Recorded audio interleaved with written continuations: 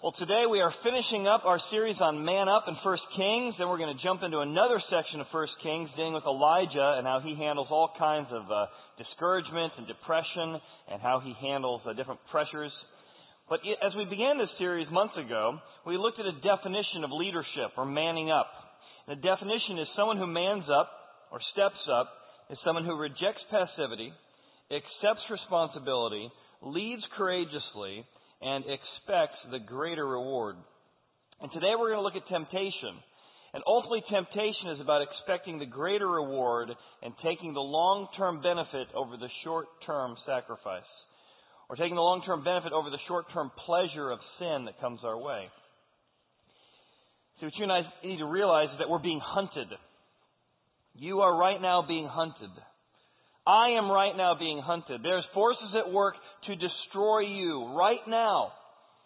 All around you in the air, there's forces at work in your heart. There's forces in the world that are trying to take away and destroy the things you care about most.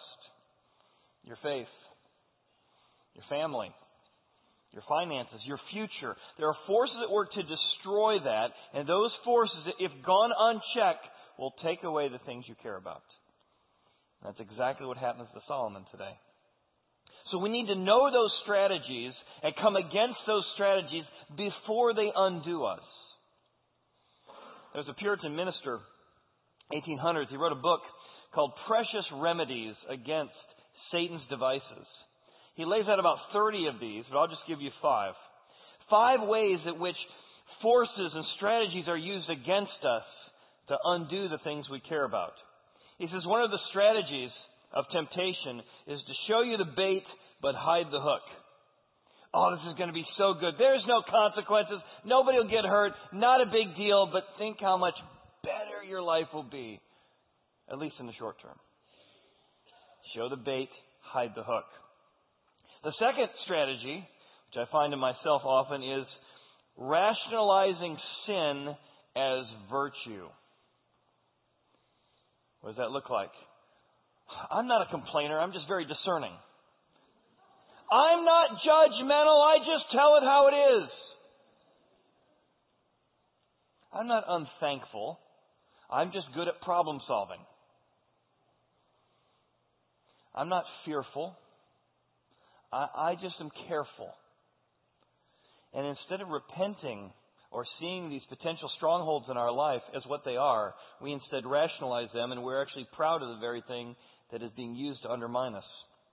The next one is overstressing the mercy of God. Oh, it's not a big deal. Jesus died for that. Don't be so legalistic. Don't make such a big deal about that. Come on, it's all taken at the cross. And we overstress the mercy of God to the point at which we don't take disobedience seriously. And that takes us down a path. Another one I see is bitterness over suffering.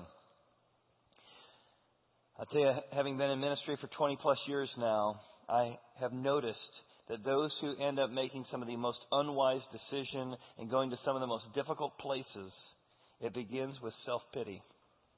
Because when you begin bitter at God or bitter at life for what it's passed on to you, that will create an environment in your heart that you will be able to talk yourself into anything. Because life's been so hard on me, God's been so hard on me, I deserve this, whatever the this is. The chance to complain, an inappropriate relationship, inappropriate spending, but it begins with this strategy. Another one I see in myself is comparing one part of my life to another. Here's what it looks like. Well, sure, I fudged the truth a little bit, but I'm very generous with my money. Well, sure, I can be angry, and sure, I can be in sort of fits of rage, and I don't have much patience. But you know what? I really do love my time of worship. Or it's the classic mafia boss, Sure, I killed people, but I love my mama. One part of your life that's going well somehow makes up for having to deal with seriously the other areas that you're out of alignment. And that's what we're going to see in Solomon's life as well. And the principle is this: we behave our way away from God. That we start close with God and then we take a step away. We say, well, you know what, I just haven't had time. We get too busy. And as we get too busy, we don't feel as close to God anymore, and He's no longer as much of a priority. Or maybe we go up to college, and we went off to college, and we didn't find a church for the first month, first semester, first year. It's been about 4 years since you've been at school, 4 years since you've been, with God. He just doesn't seem as relevant as he used to be. Doesn't seem like it really has anything to do with my life. I mean, I've been doing fine for the last 4 years without it. Or maybe you get into a relationship and, your marriage isn't everything you hoped it would be a few years in, a few decades in even, and you say, well, you know what? Sure, I'm flirting with this other person. It's my fitness trainer. It's my other person. But you know what? Don't be so legalistic. I'm not sure God really cares about that kind of stuff. I'm not really sure God's even involved in life anymore. I wouldn't call myself a Christian. I might call myself, a deist maybe. Then you pick up a Richard Dawkins quote that says that smart people think that God doesn't really exist anyway. And you go, yeah, I'm a smart person. And you didn't philosophize your way away from God. You didn't think your way away from God. You behaved your way away from God. And now you wonder why God seems irrelevant. You wonder why He seems like you're disconnected. You behaved your way away from God, and God is waiting faithfully, saying, come on back.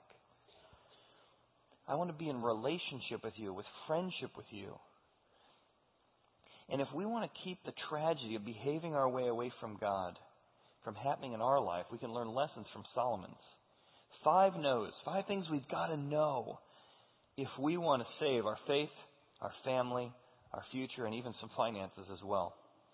The first no is we need to know our compromises. In other words, there is something that you're going to compromise uniquely that's different from mine. That there's a unique way in which you are wired, there's a unique way in which you are temptable, that you need to understand that so you don't head down that path. Look at Solomon's compromises. But King Solomon loved many foreign women. That was his unique area of compromise. As well as we'll throw in the daughter of Pharaoh, as well as the women of the Moabites, and the Ammonites, and the Edomites, and the Sidonites, and the Hittites. From the nations of whom the Lord had said to the children of Israel, you shall not intermarry. Let me pause there. Over years, people have used this kind of verse to say that God was against interracial marriage. Nonsense. Read the context. He's talking about marrying folks with a different value system. Do not intermarry with them, nor they with you. Why? Because they will surely turn your heart away after their gods. That was the issue. See, Solomon uniquely would compromise by marrying people who have different gods because his inner compromise was he wanted more power, he wanted more territory, and he wanted more security. And in his desire for more security, more expansion, to look back at the grandiose plan of his life, he made compromises to get there. How much? Well, keep going. He ends up, even though God told him specifically not to do this, he now not only has done it, he's seared his conscience to hear it, he now clings to the very things God said not to do in love. And he had 700 wives. I always say you stop at 100. That's me. But this is what happens with sin. You're never satisfied. It's never enough. Never enough in your savings. There's never enough in your security. You've never gotten some big enough. Your numbers are never big enough. There's always something more. Because it wasn't just 700 wives either. He goes on. He's not satisfied with his princesses or his 300 concubines. And his wives, surprise, turned away his heart. I think he's been warned about that. And it was so that when Solomon was old, here it is again, his wives turned his heart after their gods. And his heart was not loyal to the Lord his God, as was the heart of his father David. And as you look at these key phrases, what he loved, the many, as well as, you begin to see a pattern of compromise that you and I need to know about and be careful about. Stage 1, our emotions lean toward the forbidden. Even before we do it, they just lean toward. We love things. We're emotionally drawn to things. We covet things that God says, hey, it's not going to deliver on what you think it is. But our emotions lean toward that. Stage 1. Stage 2. We need more of the forbidden to be satisfied. We're going after that initial hit. We need more and more of whatever that is to satisfy us. 3. We sear our conscience. Well, God didn't get too mad last time. I guess He won't get mad if I do it again. And we lose the ability to even discern what's right and wrong. We embrace rebellion. We do the very thing God said you shall not do. We ignore warnings. We have friends in our life who say, hey, are you sure? I saw how you handled yourself in that meeting. Are you sure things are going well? You really came down hard on that guy. Oh, come on. We push away feedback. Hey, I've noticed how you've been interacting with that employee. It seems like you're getting a little flirtatious. Are you aware you're coming across that way? Oh, come on. There's nothing wrong here. There's nothing to see here. Move along, move along. We ignore the warnings of our friends. We ignore the warnings of our parents. We ignore the warnings of our God. And all along the way, we're behaving our way away from God, to the point at which we cling to the very thing that's destroying us. I remember coming across some stages like this early on in my marriage. I think I'd been married about 3 years. In a book called The Temptations Men Face, they lay out 12 stages to an affair. And there's no physical touch until like stage 9. Stage 1 is you're leaning away from your marriage.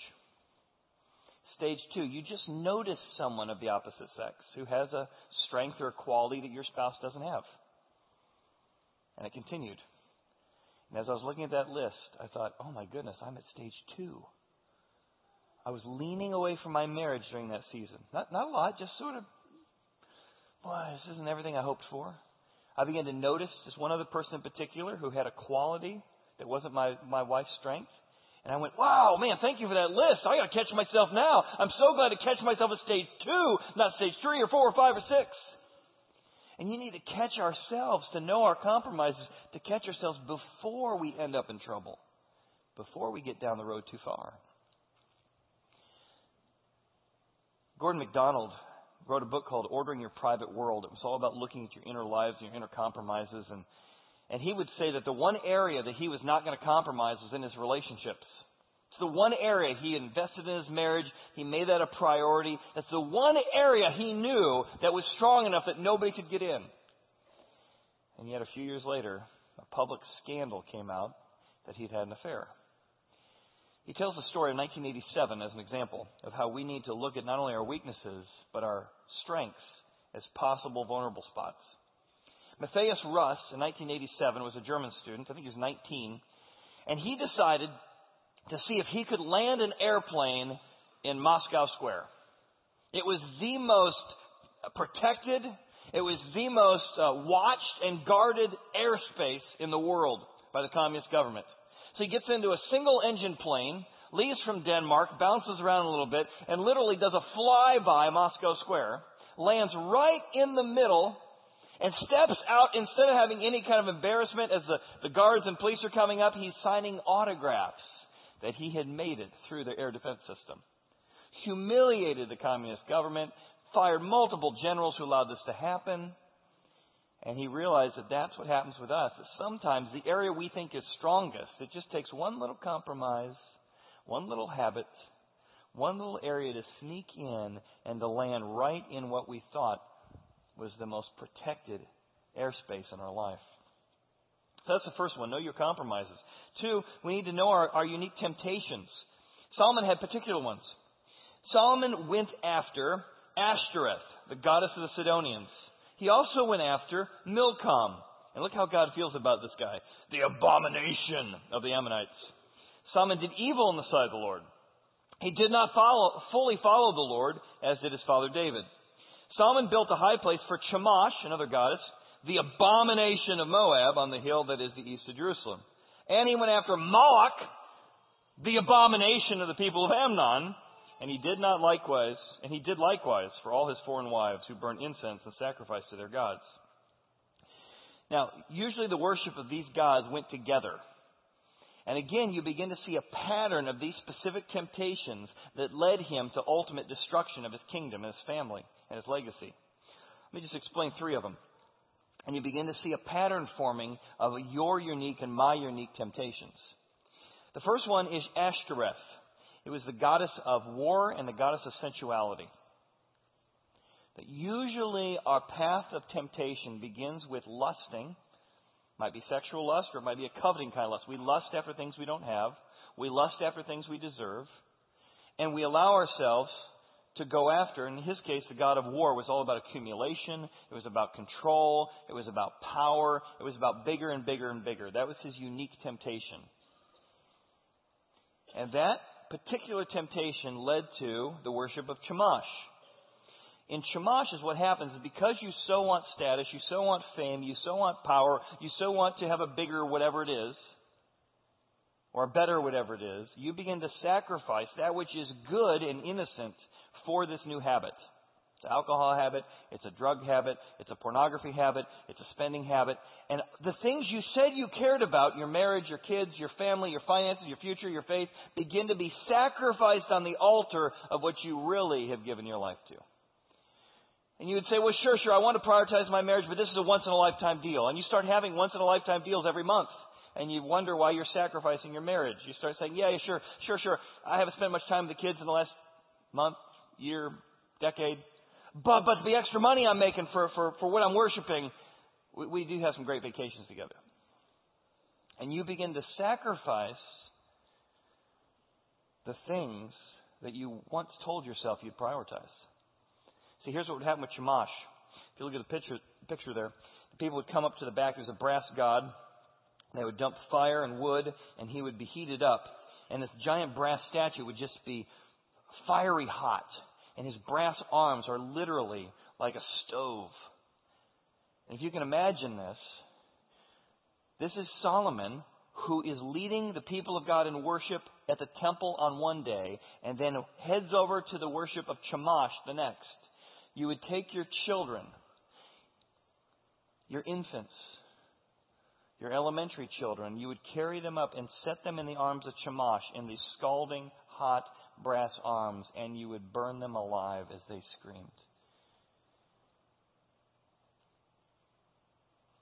And suddenly you were sacrificing that which is good and innocent for the worship of this God. You say, what primitive people who would do that? And yet we do the same thing. We sacrifice that which we said was good and important. We don't maybe do it as blatant, but it's just as blatant.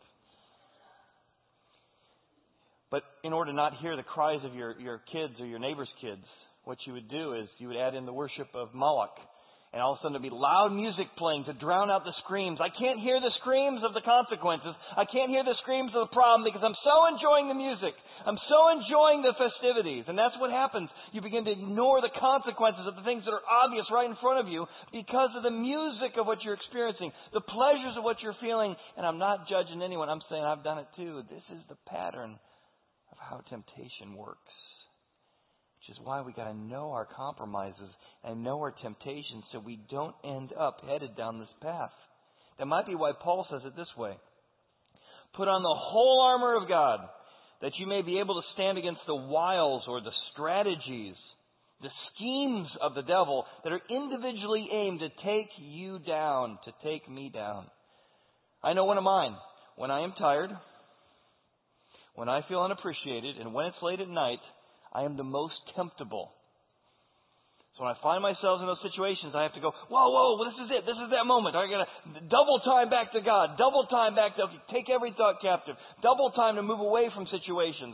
These are the unique spots that I am vulnerable. And by knowing that, I can step away from temptation rather than being sucked into temptation.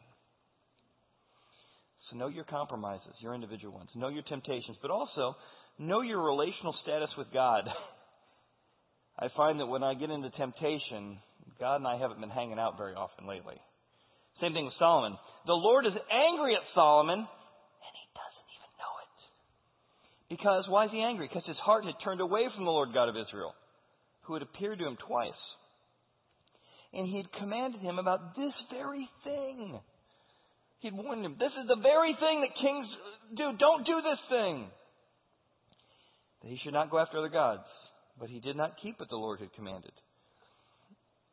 So the Lord said to Solomon, because you've done this, you've not kept my covenant and my statutes, which I have commanded you. I'm going to tear the kingdom from you, and I'm going to give it to your servants. Nevertheless, I'm going to do it not in your days for the sake of your father David, but I'll tear it out of the hand of your son. However, I will not tear away the whole kingdom. I will give one tribe to your son for the sake of your servant David, my servant David, and for the sake of Jerusalem, which I have chosen. He doesn't even know God's angry at him.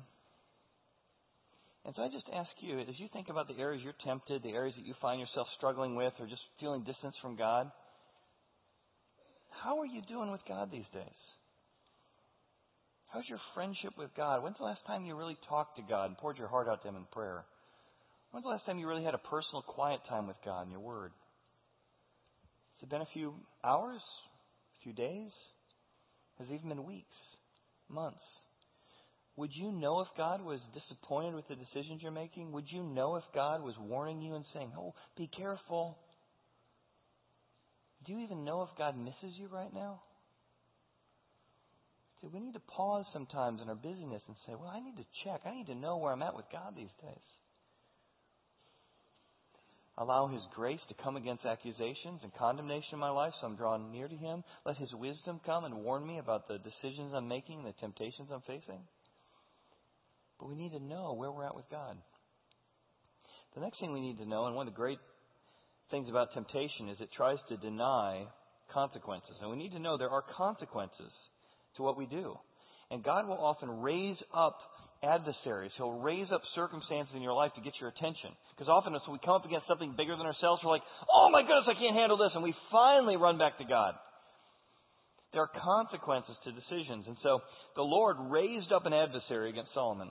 Hadad the Edomite. He was a descendant of the king in Edom. And God raised up another adversary against him. Rezon the son of Elidah, who has fled from his Lord. And this guy becomes an adversary of Israel all the days of Solomon. As if God's got this light on the dashboard. There's an adversary. Remember I told you I'd take care of the adversaries? You've got adversaries. Maybe you need to come talk to me. Maybe we need to check in. Maybe you're not on the right path. But he doesn't. And then this guy abhorred Israel. And he reigned over Syria.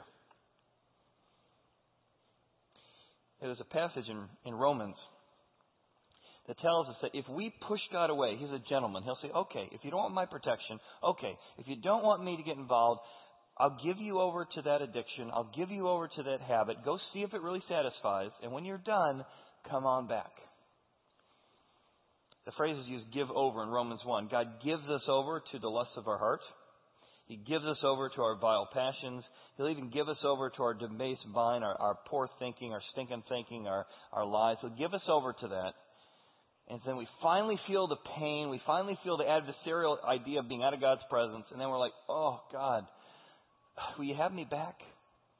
And He uses adversaries to draw us back to Him. Now, if you were God, or if I was God, maybe the result of this whole thing is, if I was God, I'd be like, you know what, Solomon, to heck with you. I appeared to you twice. I helped you write like several books about wisdom that you're not following. You know what? I'm done. And yet what's so powerful about the God of not only the Old Testament, but the God of the New Testament, is God is so merciful. He is so kind. And even as you're going down the wrong path, even as He's lovingly allowing you to face the consequences of bad decisions, He hasn't turned His back on you. He's walking with you saying, here still, I want to be generous. I still want to keep my word. I still want to offer you grace. I still want to offer you mercy. I still want you back. You see the next part of the verse. And what draws us back to God is His grace and His mercy. See, it happened at that time when Jeroboam went out of Jerusalem. The prophet Ahijah the Shilonite met him on the way, and he had clothed himself with a new garment. And the two were alone in the field. And Ahijah took hold of the new garment that was on him, and he tore it in 12 pieces.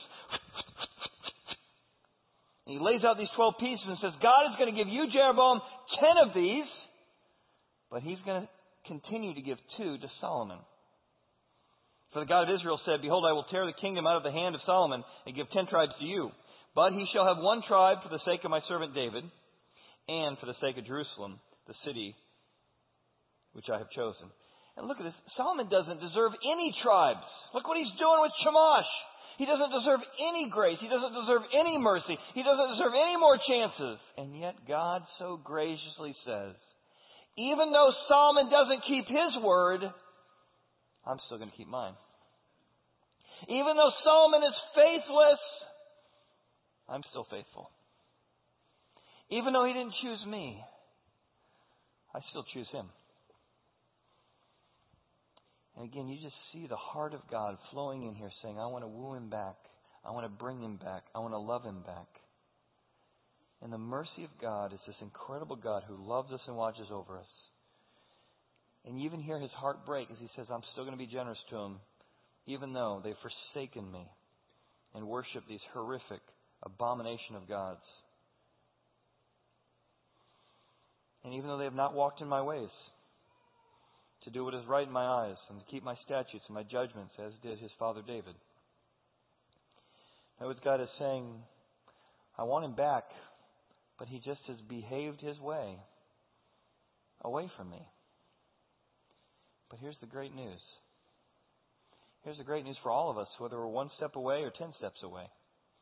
Though we behave our way away from God, we can always crave our way back to God. You might say, I don't know how I'm going to get out of this situation. I can never come true with the facts. I can never get out of this. Oh, it's such a mess I've made of things. Oh my goodness, if I told the truth to my spouse, if I told the truth to my company, God, what would I can't even face up to all the lies I've told. And God says, just crave your way back to me, and we'll work on it together. Just crave it. God, I need you. I need you more than ever. I need you to help. I need you to fix. I need you to forgive. I need you to lead. God, I just need you. And God says, now we're talking. Together we'll get through this. Together we'll work around this. Just crave your way back to me. And so I think the application for us is this. To know what you need to know. Of those 5 no's, do you know? Pick one. Do you know your unique compromise? Is to write down, this is my unique compromise based on my temperament and my personality. This is the unique way I'd bring myself down. Maybe your one is your temptation. I know my unique temptation is the building, the expanding, and the ambition. Or mine uniquely is sexual inappropriate feelings. Or my unique thing is coveting. Or my unique thing is gossiping. Maybe the no you want to write down, you want to say, I want to commit to God keeping a knowledge of where you and I are today. To checking in. Man, God, I've just been ignoring you a lot lately. Maybe the unique no you want to write down is stop lying to yourself that it won't hurt anyone. This is hurting someone. This will hurt someone. Or maybe you've got the it's going to hurt people stuff down. And maybe the unique no you need to have today is I can know there's a God who lets me turn back. I can know a God who has not given up. I've known a God who he may take away 10 tribes, but he still gives me 1 or 2 because he's let me know that he still wants to woo me and to connect with me. That's the God of grace. It's culminated in Jesus Christ. And if we will know what we need to know, and if we will begin to track with this and crave our way back to God, we can avoid so much pain. So much pain. For ourselves and others. We can protect the things we love the most. Our family. Our finances. Our faith and our future. As we find something so powerful. I love what it says in the verse here. Notice this. Why is God so gracious? However, I will not take the whole kingdom out of his hand because of what? Because I made him ruler. Because I chose him. Because my promises are based on my character. Because I made him ruler over all the days of his life, and I keep my word. But also for the sake of, I love this, my servant David, whom I chose, because he kept my commandments. And part of God's graciousness, he was only going to give him 1 kingdom, but he gives him 2 because of what his father had done. And I love the grace of God here that Solomon made some pretty bad mistakes too. I mean, he had affairs, he killed people, horrible stuff. And yet when he did that, he craved his way back to God. And God said, because of what David did, despite his behaving his way away, when he craved his way back, I am going to reward future generations because of what a father did. And that means for you and I, the stakes are high. Whatever the companies we lead, whatever the families we lead, whatever people we influence, that our decisions can bless other people generations in the future. That what David did was used by God to bless someone who didn't deserve it. And that's why we got to man up. Because God's going to use us to impact the world by coming against strongholds and setting up patterns into the future. But in order to do that, we've got to take our secrets seriously. So I want you to see this quick video clip as maybe a reminder to deal with our secrets before they destroy the things we care about most. Let's watch. So many people get hurt because of some secret we have in our heart. Now, that secret might be worry. It might be a habit. It might be lust. There's all kinds of ways in which sometimes it's bitterness. The bitterness is we say, I'm holding on to a grudge, and it's not going to hurt anybody. It's just my own little thing. It's a secret bank account. It's ego. It's greed. There's something in our life that we can manage right now. It's small enough that we can manage it. And we say, I'm not hurting anybody. It's not going to hurt anybody else. It's just me. It's not a big deal. Now what happens? Life gets complicated. And all of a sudden we get more relationships, more experiences, more challenges come into our life. And as those challenges come into our life, this habit that we could once monitor, that we could once manage, starts to get out of control. So what do? We bury it. We bury this habit deep, deep down where nobody knows what we struggle with.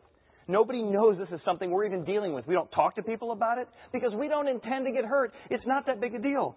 So we bury it in our lives. And we cover it with 1,000 decisions.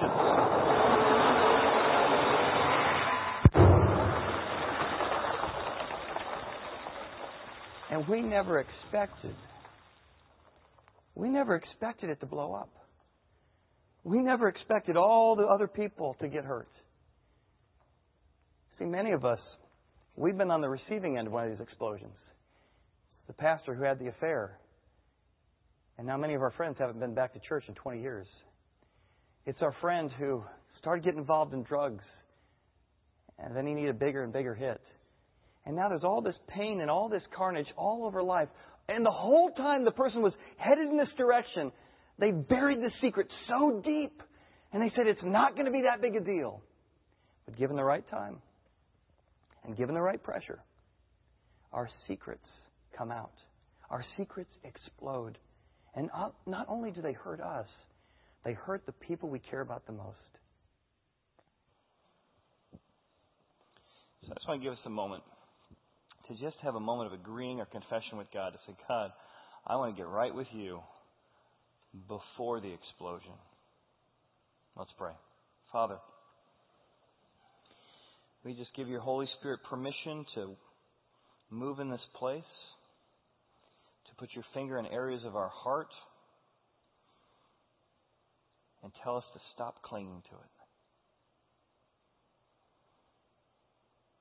Maybe what you want to say to God right now is, I repent, or I confess. And tell Him what that is, that thing you know He's been touching all morning on your heart.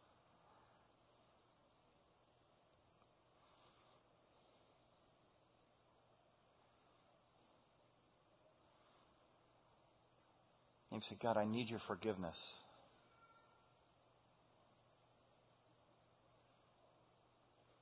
Maybe say, God, I need your leadership in this area of my life more than ever. Say, God, I commit to crave you in a way I never have before.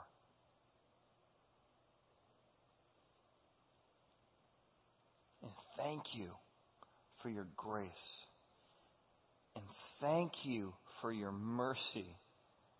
For they are new every morning. New every morning. Great is thy faithfulness. God, thank you that you are a great and loving God, and we thank you that you work with broken people, you work with traitorous people, you work with rebellious people like me. God, lead us into the life and the life more abundant. In Jesus' name, and everyone said, amen. Thanks for being here today.